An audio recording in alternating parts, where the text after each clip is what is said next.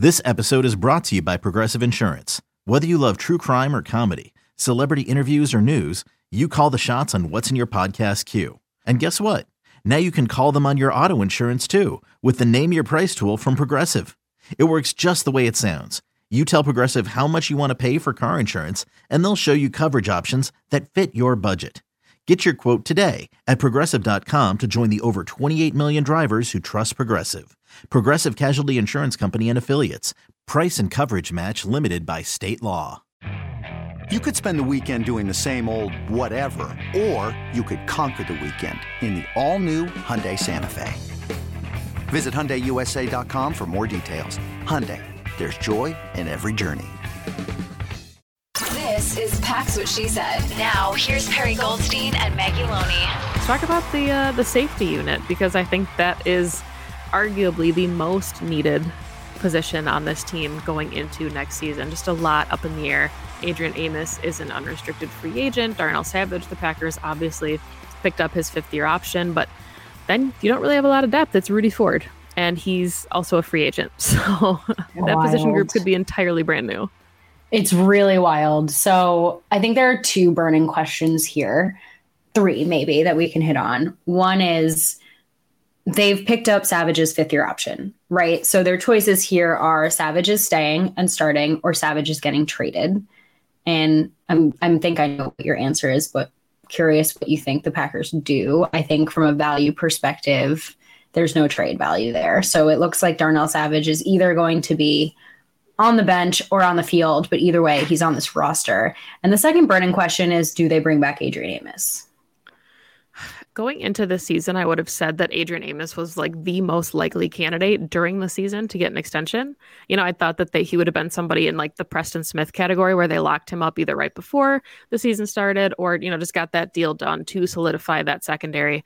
Then we saw him struggle and we saw Darnell Savage struggle. And now I think that the Packers just kind of blow it up. I could maybe see Darnell Savage playing some nickel, but I don't think we're going to have any like true safety value out of Savage. And I love Adrian Amos as a player, but he's had a down year, and his contract, he was $9 million last season. And I think that's just too much for this roster to commit, which I think also makes it more frustrating that the Packers didn't invest very heavily in safety. You know, there were a lot of really good prospects in like that top 50 in the 2022 class. Packers ignored it. And yes, they picked up like Tariq Carpenter. So he's on the roster, but nobody that you'd really think right at this point would be a starter. Yeah. It's unfortunate because I think Adrian Amos had such a fantastic run with the Packers. He played easily his best ball.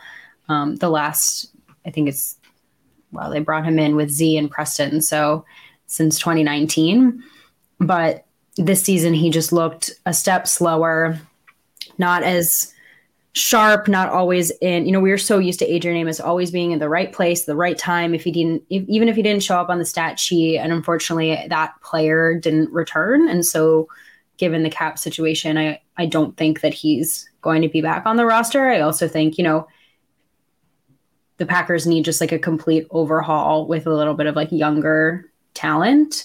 But I agree with you that means like this position is getting blown up and they're going to need to maybe even draft 2 defensive backs in this draft. Now I can see a world where they bring Rudy Ford back on a really, really cheap deal because he played well as that like third, sometimes second safety when called upon.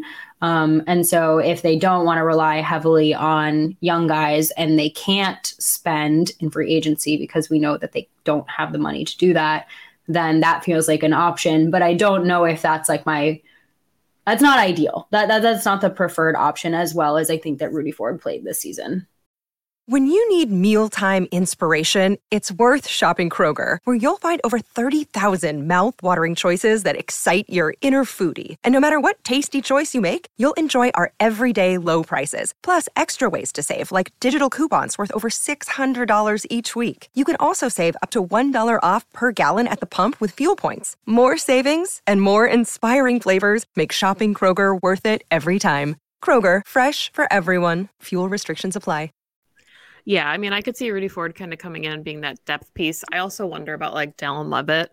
I know we saw his presence largely on special teams. He didn't really play a ton of safety, but if he is Rich Bisaccia, assuming he's back and he doesn't land any of these coaching gigs that he's interviewing for, he's kind of a core teamer. So he's one of those people that I could see as like a rotational depth piece, but not somebody arguably that you would want to be your starting free or strong safety at in your defense. So I think, it's not really a position of need, but I'd be curious, to just get your really quick thoughts on the state of the secondary as a whole. So we know Jaire obviously had an all-pro season. Say what you want about that, whether or not you believe that he truly did. I know that was kind of controversial to some people. Then you've got Rasul Douglas. Obviously, it doesn't seem like he's going anywhere. Eric Stokes hopefully is able to come back and look more like his rookie season after a kind of tumultuous sophomore season before the injury. So Keyshawn Nixon should be back as well. So what do you think the depth looks like here? I mean, do you think safety is the concern and the cornerback position is going to be kind of the same, or do you think we're going to see more of a rotation? No, I feel pretty solid about the cornerback position. Obviously Eric Stokes is now coming off a pretty rough injury. So I think it will depend on like where he is in his timeline. The Packers always go out and get a DB somewhere in the draft.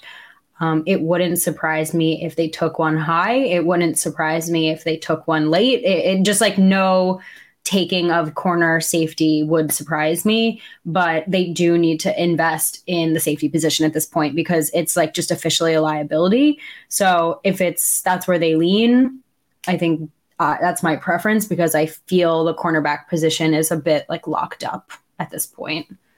I agree with you. And Jerry Gray is one of those position coaches that I hope sticks around, just because I think that he's brought a lot of value. And this isn't an episode to talk about the defense, but if the Packers, are going to have a lot of these same pieces back, same coordinators, same position coaches, I think, the players that they bring in are going to make a really significant impact on this, especially if, you're thinking that the scheme is maybe going to be the same. But any other quick thoughts on the defense before we shift to the offensive side of the ball? I think that there are going to be a number of big name safeties available in free agency. I wish that the Packers had the ability to go out and get someone like a Jordan Poyer, or a Jesse Bates. Those both, I think, go back to the current teams that they're on at this point. I feel like they're probably priorities for them to re-sign. Same with like a Jimmy Ward. But there's a lot of names on here that I think the Packers could potentially be interested in going after. My guy who I wanted a couple of years ago, Jabril Peppers. There are some guys out there that potentially could be in the more affordable range, but I think just the outcome, if you will, you take away from this conversation is that the Packers are going to need an absolute injection of talent at this position in order for that secondary to operate at its best, because you can have the best cornerbacks in the league, but if you're not getting safety help and your safeties are out of assignment, are not athletic enough, can't cover, etc., it's not going to matter what Jaire Alexander and Rasul Douglas can do.